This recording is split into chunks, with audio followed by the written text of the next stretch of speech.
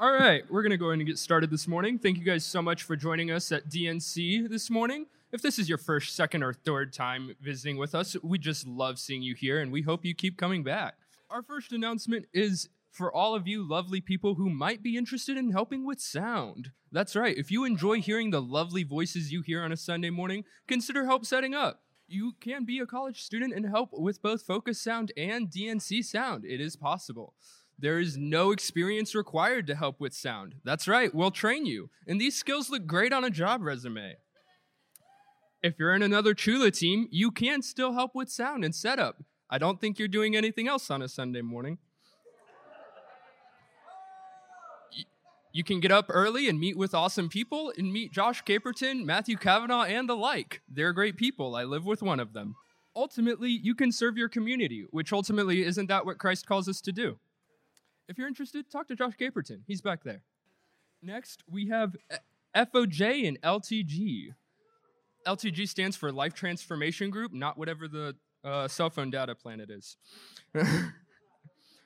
FOJ, if you're an adult in our church and you didn't do FOJ as part of Focus in college, we'd love to do that with you and establish some fundamental values. If not, cool. If you're a college student and you want to do FOJ, ask your Corfa. FOJ is Focus on Jesus. Great question from the audience. I appreciate the response. LTG, Life Transformation Group. You visit with people and share in suffering, scripture, and praises. You know, like the Bible tells you to do. If you're interested in a Life Transformation Group, there's a form online you can fill out. We can pair you up or make one yourself. Ultimately up to you guys. If for more information on either of these two things and all the other great things our church is doing in our community and within itself, visit our website, Denton North Church. Cool. All right, good morning. My name's Brad.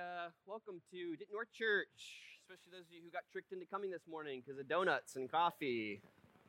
We still have a few boxes left back there. All right. Nope, nothing left. 2 glazed donuts. And whoever brought the kolaches, you're the real MVP. I had like 3 of them. Some of you are like, there were kolaches? Not after I had 3 of them. So, Seriously, though, good job on that. Those of you who brought plain donuts, all right, pretty cheap. Might as well have gone to Walmart and bought donuts. Who likes plain donuts? Nobody here likes plain donuts. All right, so, yep. Okay, we are continuing on with our series on identity, and those of you who've missed or you were gone during Labor Day, we have all of our audio recordings online. You're welcome to go and access those. I will post, I've already had a couple of you ask me about this, I will post the whole series later on this afternoon. That way you can prepare each week for it, or you can kind of go back and look at it and kind of figure out where we're at. The other thing that I was going to say this morning, and we need to get some feedback on this, I haven't really talked to anybody about it quite yet. Every semester, we usually do some class on Sunday morning that about 5 or 10 of you show up to, and it's on a variety of different topics. And so I don't really have anything that immediately jumps out at me from the sermon series. So if you've got something that you want us to do a class on, it's usually like a 3 or 4 week class.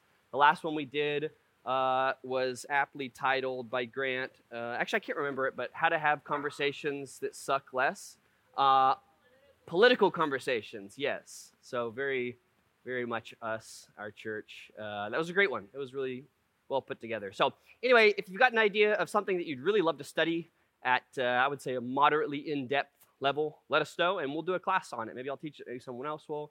And it's just a way to kind of get a little bit deeper in and to do some study on something. There's plenty of things you can do with identity. I just don't have anything that really sticks out. So let me know. Okay, great. Great.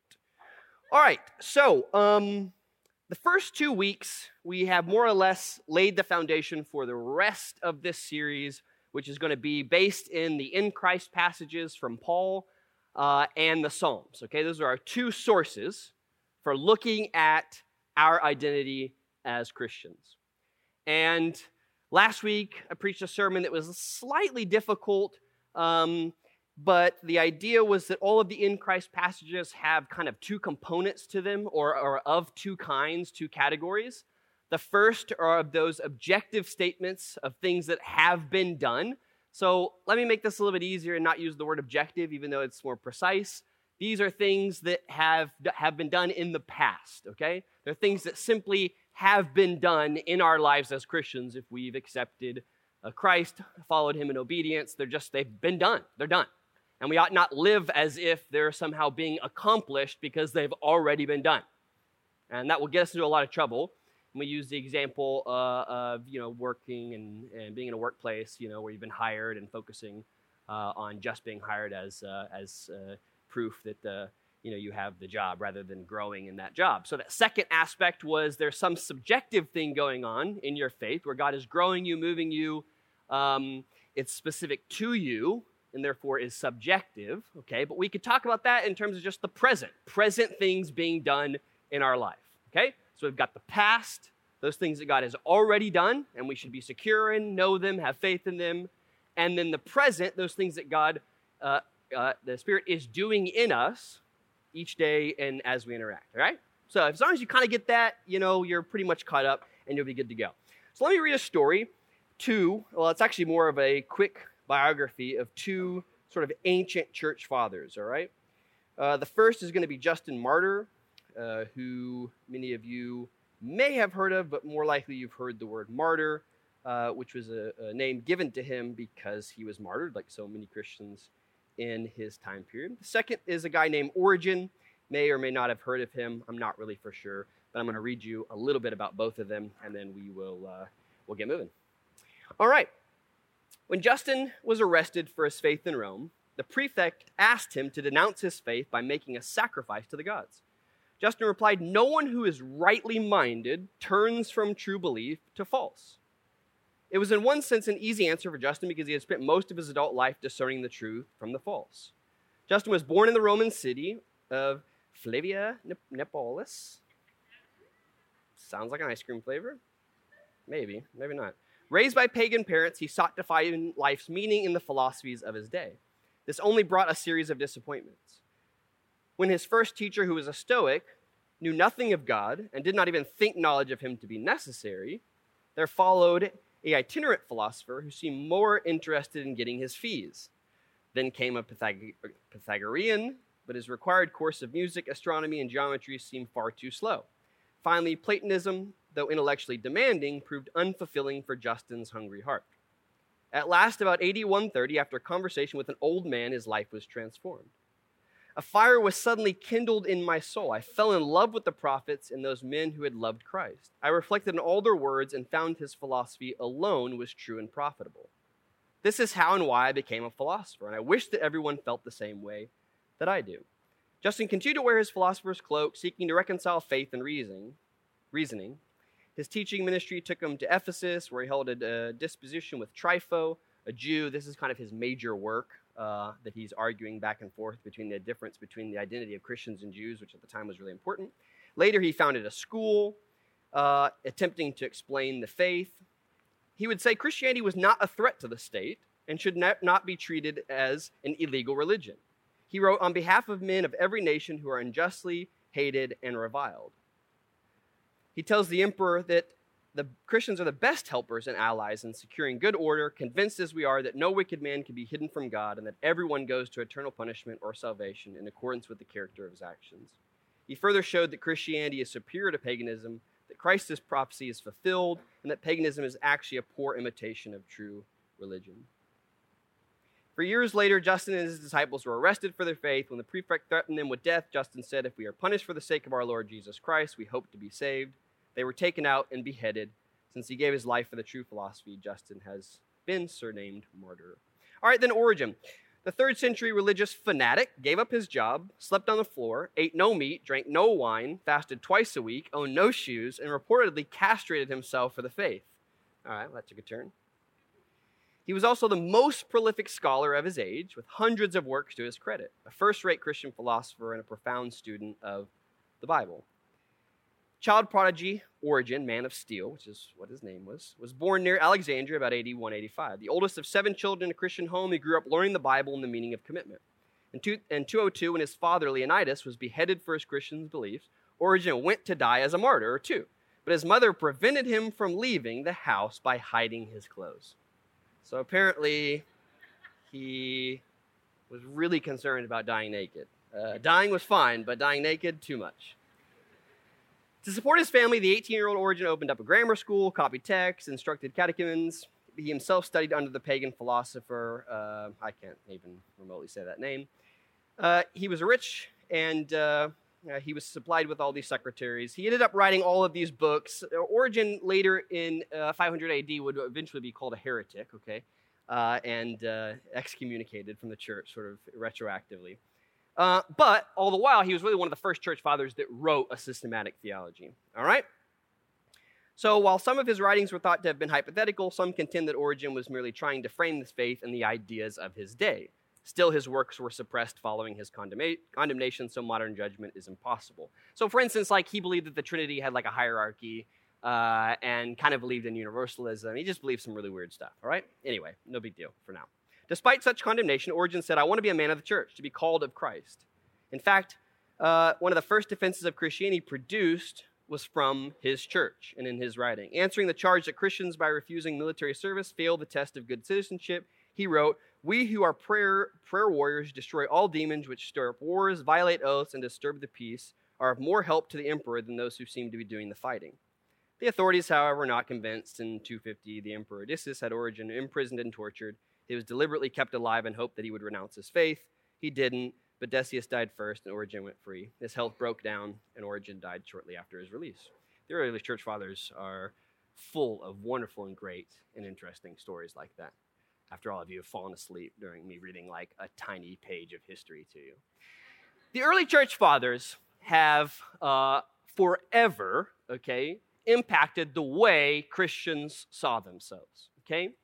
And no matter how far we get away from them, get away from Roman Catholicism, the early church fathers, or the Greek fathers, have a huge, huge impact on how we still see ourselves today and how we understand our theology, both for better and for worse, okay? And I'm not trying to tell you need to go and study the early church fathers.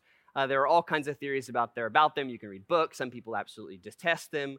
I've taken numerous classes on the early church fathers, one in Regent most recently. And it's tough. It's painful stuff to read through some of what they've written and to just sort of see the world through their eyes, all right? So I'll say that from the get-go. One of the biggest problems with the church fathers is they lived in a day and age where from every arena of life they were being persecuted. And I'm not talking about persecuted in that people just hated them and said bad things to them, actually persecuted to the point of death, right? If anything, the first 200 years of Christianity was about Christians who wouldn't renounce their faith, particularly who became major figures in local politics or in corporations, in large organizations or unions, things like that, would ultimately lose their life for the sake of their faith. And of course, plenty of people renounced, but that was really the day and age most of these Christians came out of. And to understand this, you've got to realize Christianity, the major problem with it early on is that it was very much different than both Judaism and the Greek philosophies. And the Greek philosophies and Judaism really seemed to have no place for Christianity. And so a lot of these folks were just trying to figure out how to make sense of who they were, but more importantly, who they weren't. All right? And so the title of this sermon today, and I really only have a few points, thank goodness, since I read that to you. I know you're already kind of checked out, is identity is subtraction, okay? Who we aren't. Christians are well known for subtracting things from the world around them. I'm going to take this at a very, very different route today. Hopefully you'll be able to appreciate this sermon title maybe after the fact. But again, the sermon title is Identity Through Subtraction, or Identity is Subtraction, Who We Aren't.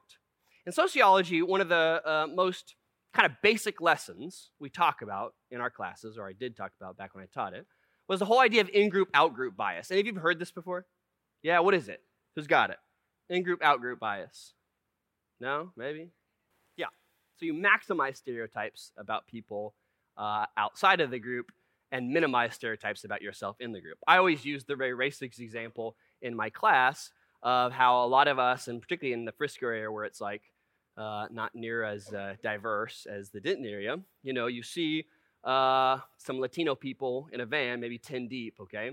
And you think, oh, these Latinos, man, they're just traveling in packs. You know, there's 10 of them, 12 of them. Some of you are like, I can't believe you just said that.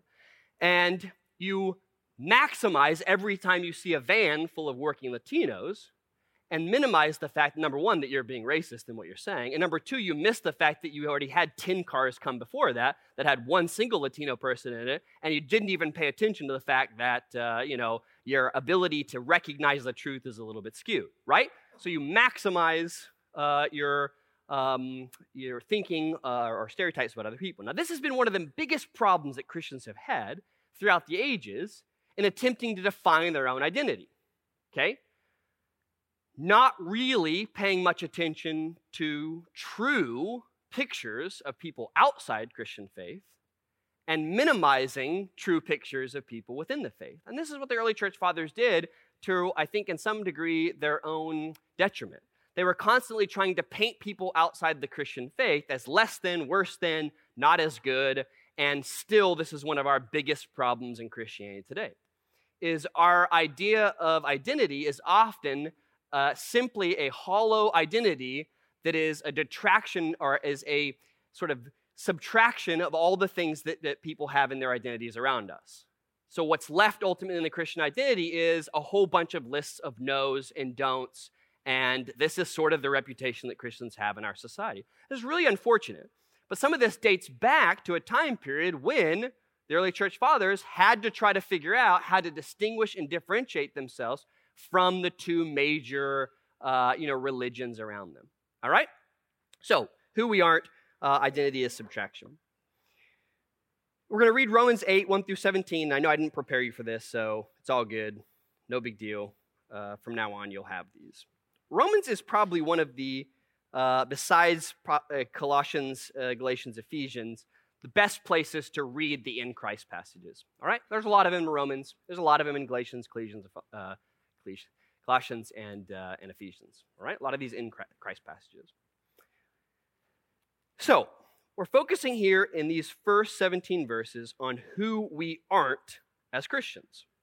And I've already hopefully laid the framework that the point here is not to detract or subtract from what the other people are doing around us, but our subtraction is going to be a little bit different. So let's see what happens here. That doesn't make any sense to you. It's fine. It will, hopefully, in a moment. So, Romans 8:1, we'll read in the NIV. Therefore, there is now no condemnation for those who are in Christ Jesus.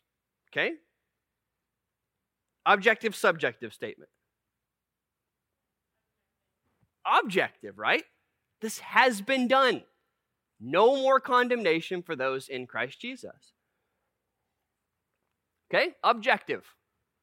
We preached a sermon on the Holy Spirit maybe a year ago, and I brought up the idea that this sort of traditional flesh versus spirit fighting constantly in Christian faith is really sort of an idea foreign to the Bible. That once you're a Christian, these things don't fight in the sense that we think of them as sort of opposing forces. I'll mention that in a moment. I'm sorry, I should have mentioned that this was going to be a little heady. I apologize. I didn't know that it was going to go in this direction quite yet. My brain. So, no condemnation, objective. Because through Christ Jesus, the law of the Spirit who gives life has set you free from the law of sin and death.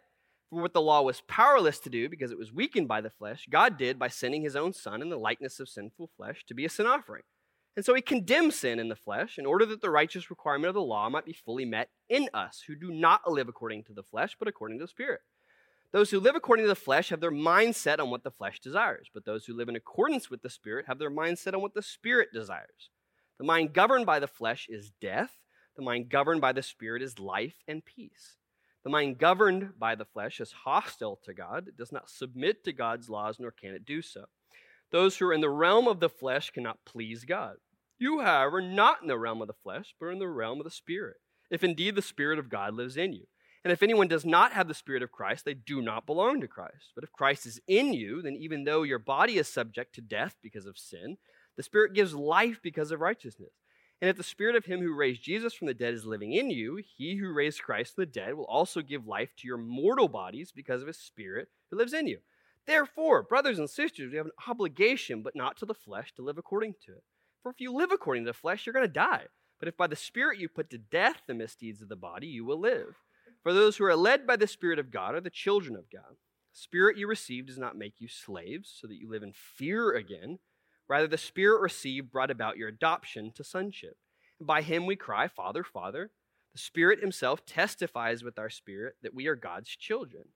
Now, if we are children, then we are heirs, heirs of God and co-heirs with Christ, if indeed we share in his sufferings, in order that we may also share in his glory. Co-heirs with Christ, objective, subjective. Ooh, this is a tricky one. Yeah, so it's one of those proofs of things that aren't so neatly packed into one, category, right? Because technically you're an heir. I always want to say hair. I mean, you just read that word and you're like, hair. I'm a hair of that guy. So much less meaningful than heir. Heir is both an objective truth, certainly, but an heir doesn't get what he gets, right, until the time comes, and the time certainly hasn't come. And so this would be both objective and subjective, which we'll talk about in just a moment. So who aren't we? Okay, I've got 3 points for you. They're pretty simple compared to all this nonsense that I've said up to this point. Number one, okay, we aren't condemned by the evil forces of death that are opposed to God. We've moved from being condemned by evil to not being condemned by those evil forces. Now, of course, those forces are controlled by God, but we are no longer condemned. This is an objective truth that has to do with something that doesn't really quite make sense to us because it's still in the realm of like spiritual and flesh and all these things. But what we know from this scripture is we are simply not condemned anymore. Now, I want you to think about this word because this word is really, really tricky. Most of us don't use it much other than in extreme situations where someone's being condemned, like condemned to jail, buildings being condemned, it's going to be like torn down. I mean, this is, intense stuff. So we're going to have to kind of unpack that a tiny bit, but I don't want you to focus so much on the condemned part as much as you aren't controlled simply anymore by the evil forces opposed to God in this world. Simple as that. Before Christ you were, after Christ you're not. Simple as that. There are these forces, they're evil, they come from human nature, they come from the world around us, they come from man's free choice, they come from all kinds of areas that we can't possibly understand. You are no longer controlled by those forces when you're in Christ.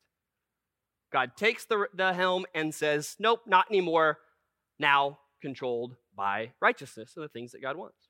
All those forces opposed to death, that are hostile toward God, that want only the worst for people, you are no longer controlled by. That is the testimony of Scripture. And it's the first thing to understand here as a part of your identity. Number two, you aren't simply controlled by human impulses anymore. So the first one, we aren't condemned by evil forces of death. Verse 4, the second one, simply controlled by human impulses. Verse 11, this is even more exciting, I think, to many of us, because we recognize human psychology and human behavior and the whole realm of mental illness. And so a lot of days we wake up, we feel very much controlled by human impulse. Now, I want to say something just as a side thought here. The Greek fathers tended to be pretty Platonic in their ideology, which just meant that they had this severe separation in their mind between the body and the soul. Number one, guys, the scripture does not talk about our soul, all right? Not in the sense that we think about it as this eternal existence within us that lasts from beginning of time to end of time. It simply doesn't talk about that. It doesn't. You wonder why some of the Old Testament folks didn't believe that there was a resurrection? It's because this whole idea of the eternality of the soul or the ever-existing presence of a human soul that lasts forever is totally a Greek idea that the Greek fathers just picked up on and added to Christianity. And they did a lot of that with the Greek truths of their day. The whole idea of us existing in some soul state or spirit state for eternity is simply not a scriptural idea. Eternal life, sure. But that was a gift that God gave us, not something that sort of indwelt within us. But anyway, Platonic thought was that the body was bad, matter was bad for the most part, and the highest form of good was the mind, the spirit, the soul, these things that were ethereal. They're not there to touch. And many of the Greek fathers just picked up on this. So often when we read Romans 8, we think about the flesh as being the body, and that's it, and think that everything that comes from our body is somehow bad. Christians in their ignorant attempts to subtract from the world around them have constantly mortified their bodies, hurt their bodies, harmed their bodies, gone to be a martyr just for the sake of it, out of reading scriptures like this, which simply just came from the Greek society that they were in. in this scripture, it very much says that God is going to give life to our mortal bodies, our physical bodies. And I know we talk about this with some frequency around here, but this whole idea of disembodied heaven and things like that, hopefully you've gotten past that. You can kind of move beyond that. The scripture talks about heaven in terms of a resurrected body, a resurrected earth, things that we can touch and see and maybe hopefully taste. I've given you my thoughts about heaven being like Willy Wonka's chocolate factory. But this is very good news for us because in Christ we are no longer controlled by our bodily impulses, okay, or mind's impulses, whatever that is to be mortal. These things are actually themselves, the physical realities are being renewed and changed, okay? And this is really, really, really good news, particularly if you're someone like me who deals with mental illness. This is a good thing, that this trajectory, even though on the worst days doesn't seem like it's getting any better, is going in some good direction. The last thing, and I think the most important thing from this entire text, and one of the most difficult to chew on, is we no longer have to fear God. At least not in the way that people tend to think about fear. That sort of unreasonable, sometimes I'm afraid, sometimes I'm not. I watched a scary movie like It last night, even though Nicole thinks it's funny, and then I can't go to bed, okay?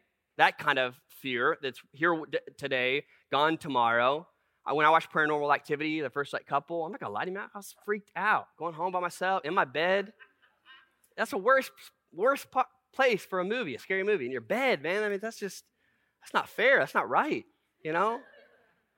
But fear is like that for us. This sort of natural, animalistic human fear where fear is today, where we have it, the next day it's gone. We no longer have to fear God like that.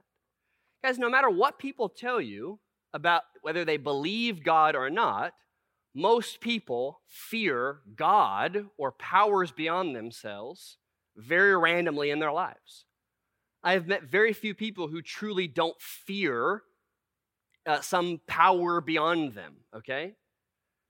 But one of the most encouraging things about this passage is it tells us we no longer fear God.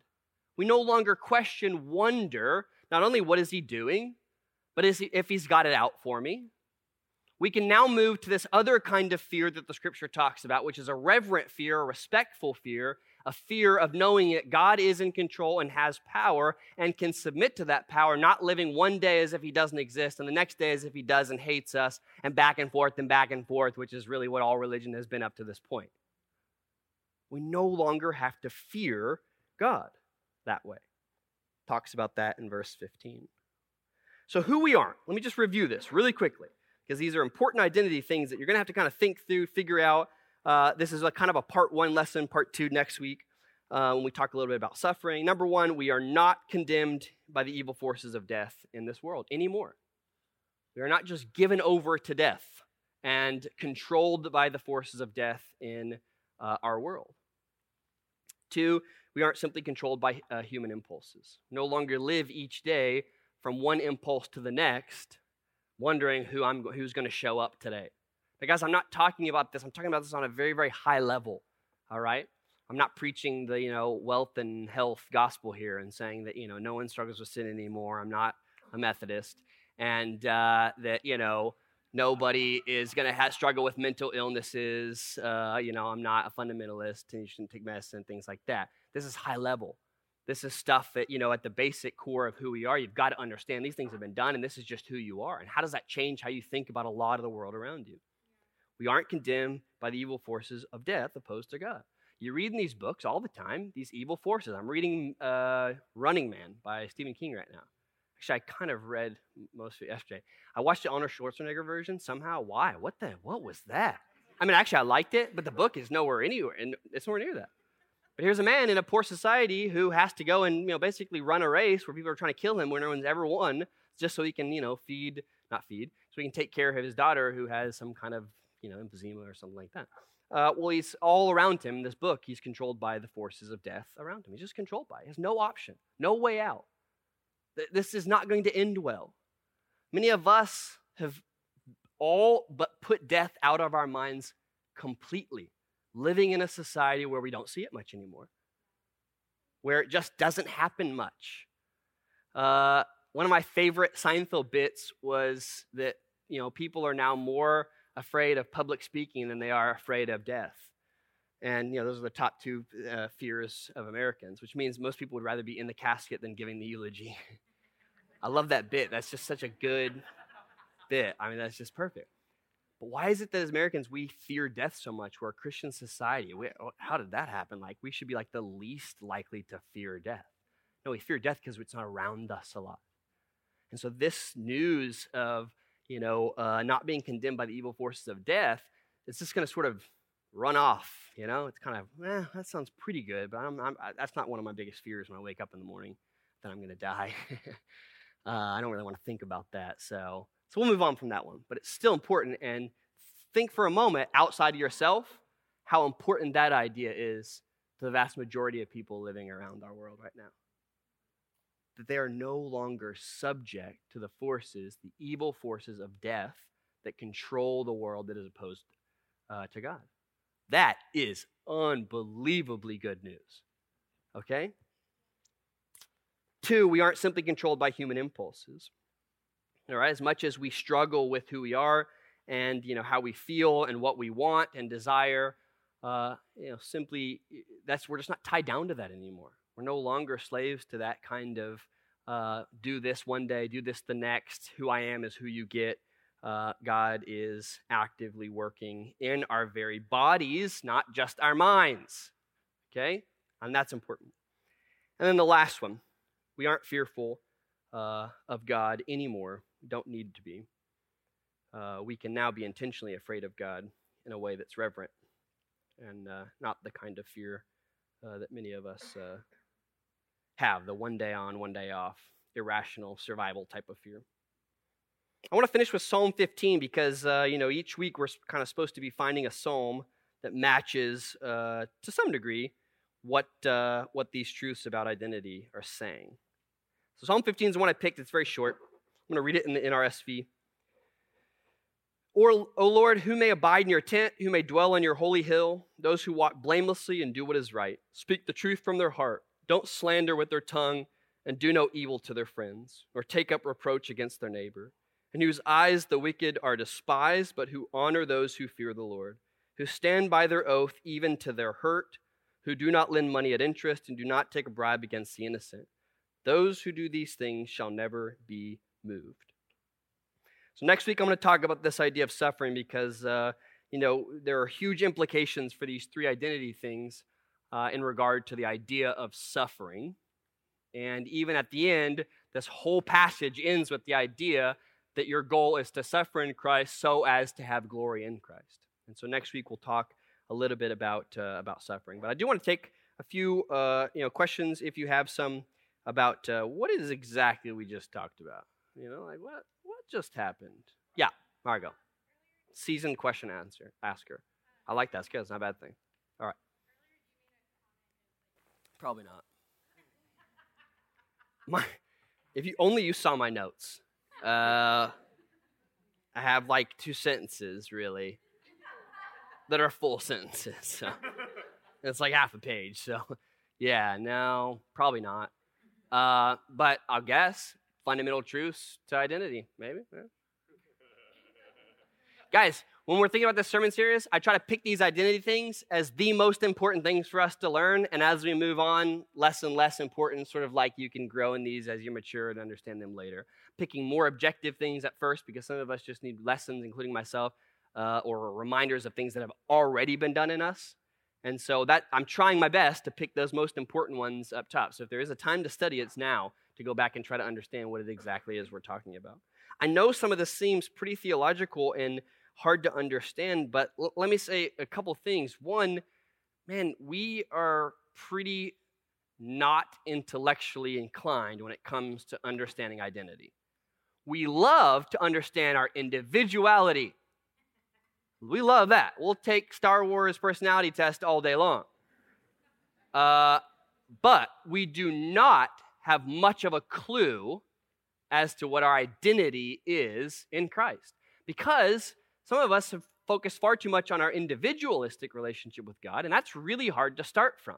If you don't know first how you belong to this larger scheme of things, it's going to be very difficult for you to pull apart individual things that are of any meaning at all, okay?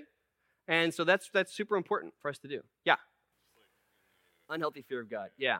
Well, I think the biggest thing to me is all of this subtraction that Christians have done, in the past. They've subtracted from the world around them rather than subtracting from the good things, right? So they take good things in the world around them and subtract from them. I need to be harsh on the body.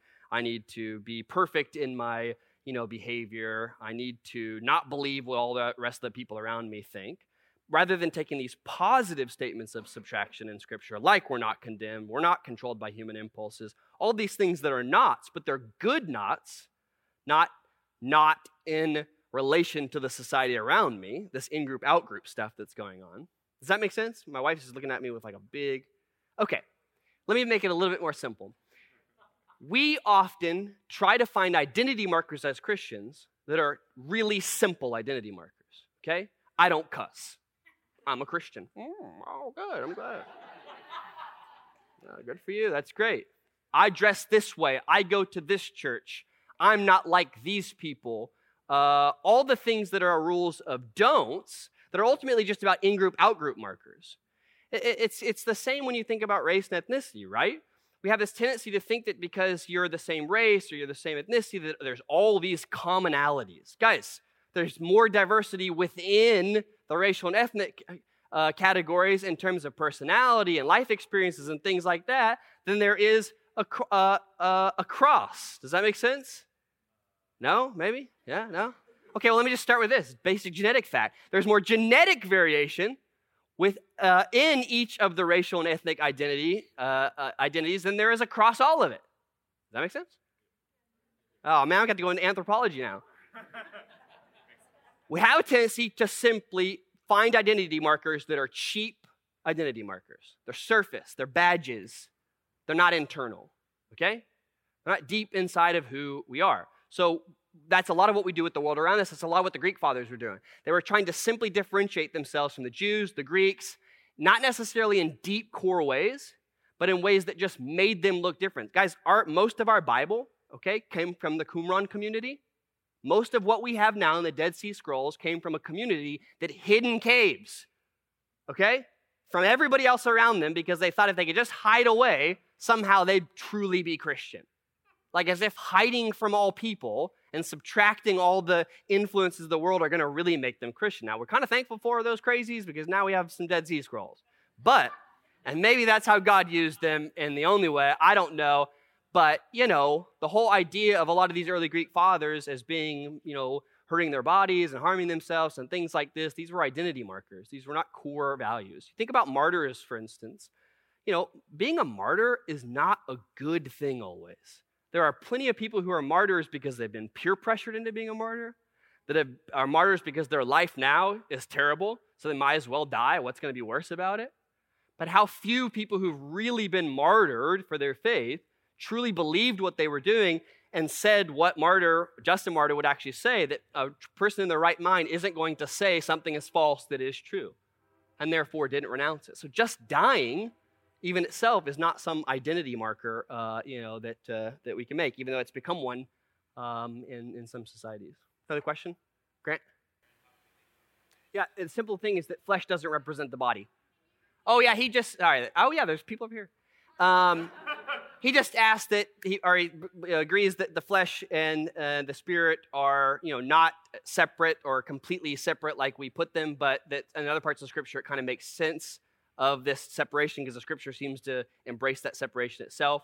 The simple answer is that flesh is not at all meaning the body at all times. It's simply just in the way that the spirit doesn't mean our soul, okay? It's simply talking about, in words that the original hearers could understand, the stuff that's like a part of our natural impulses as best as we understand them, and the part that's a part of kind of our rational and reasoning mind and, who we are. So this idea that the flesh is always talking about the body is almost never true.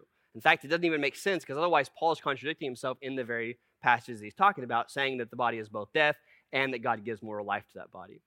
This doesn't sound near as complicated as it is. You guys, you know how words take on meanings, and in one context, they can mean something completely different. It's not that surprising that in their context, they wouldn't have been reading flesh as we read flesh. It was only the Greek fathers after that reading into, every time it's flesh, that means the body. Oh, I remember Plato talking about the caves and the shadows and how, matter is bad. And let's not do matter because, what's really important is rational thinking and all these things in this sort of like spirit world, and our bodies aren't important. Okay, pass it on. So flesh just simply doesn't mean body. That's the best way to talk about that. Flesh means a lot of things. Sometimes it only simply means the part of your flesh that is sinful in its impulses to fight God. So it just does not at all mean the body. Yeah? Maybe?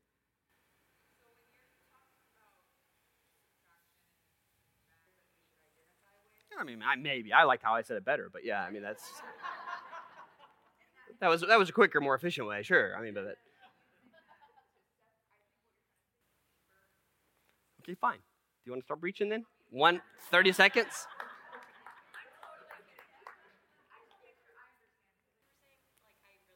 That one you're going to have to figure out on your own. No. Yeah, no. The biggest thing is that he's talking about fear in a reverent way. And not in the way that we think about fear, as a random fear, a fear of, is God going to punish me? Is God going to do something? But you're going to have to figure that out on your own. I really don't mean that in a bad way. I mean, it will be really helpful for you guys in trying to apply these identity markers to find what makes sense to you from them in the Psalms. The Psalms are not, it's not like David was like, all right, Paul's going to write Romans 8, so I better write a Psalm based on that. Or Paul's not like, let me rephrase, Psalm 15. You've got to kind of figure that out on your own. And actually, that activity, if you don't do anything other than that, will help you think through some of these identity things in a way that's worshipful and that makes sense between you and God. So now you've got to figure out what the heck did I just say, or Chelsea, if you want the abbreviated version, and find a psalm that kind of connects back up with that. I'm serious. If that's the only assignment that you do, why are you looking at me like this is like the worst task ever? Just... That's okay. Most people are, I'm too. One more, Justin, and then we're done. Mm-hmm. I said simply. I did try to do that. I marked it out and then I put it back. But I said we're not simply controlled. It's a tricky one. Right? Yeah. Well, thankfully, it's not your task. Yeah, he just wants to know he's an emotional person. So, I want to tell you guys that. And also say that the whole idea of we're not simply controlled by our human impulses is really hard to believe. And thankfully, that's the whole point of that passage is that the Spirit is doing that in us as, he's moving through us. That it has to do with, the big thing on that, for instance, at least in my mind, is that your personality doesn't have to be the only thing that defines you anymore. And for many of us, that is really what we've got. Our personality, our mental illnesses, those are the things that define who we are. And in Christ, they don't have to define us anymore because we can grow or at least deal with them, sometimes not fully and not ever and not in a short period of time, but we can still look at them and deal with them differently because we're freed from those being the only things that control and define who we are. And I think a lot of us have testimonies to that. At being very, very true. So, and of course, being emotional is not, whatever that even means. I don't even know what that means, but, that's not a bad thing. So, if you guys got more questions, you can always ask me after. Sorry that this one was a little bit, maybe too much. Maybe I bit off a little bit more than I could chew. Maybe 3 and 1. I shouldn't have done 3 points. I haven't done a 3-point sermon in forever, all right? So I apologize. No more. So, we're going to take communion now, and our way of doing communion, just for those of you who don't know very well, we just dip the bread into, or the juice, and there'll be 3 lines back there. You can take that. Our noise is just a celebration of what Jesus has done in our hearts and in our lives, and so please don't be offended by that. If you want to sit down and say a prayer or be a little bit more reverent or think through some of the things that we've talked about, that's great too. Lord God, thank you for these amazing things that you have done in us and are doing in us. It is so unbelievably easy to find our identity in so many easier and more packaged ways. And it's so much more difficult to really sit and think through what it is that you've done and what you're doing. I just pray that in this series that we could just wrestle with this more, understand it more, be challenged by the new identity that we have, be appreciative of it, weed out some of the identities that we've taken on that have very little to do with who you are and what you're doing in us. Celebrate you now as you've given us Jesus and a perfect example of how to see ourselves and how to live. Amen. Thanks for joining us for our sermon podcast. We would love for you to join us on Sunday morning or in one of our small groups during the week. And you can get more information about that at dentonnorthchurch.com.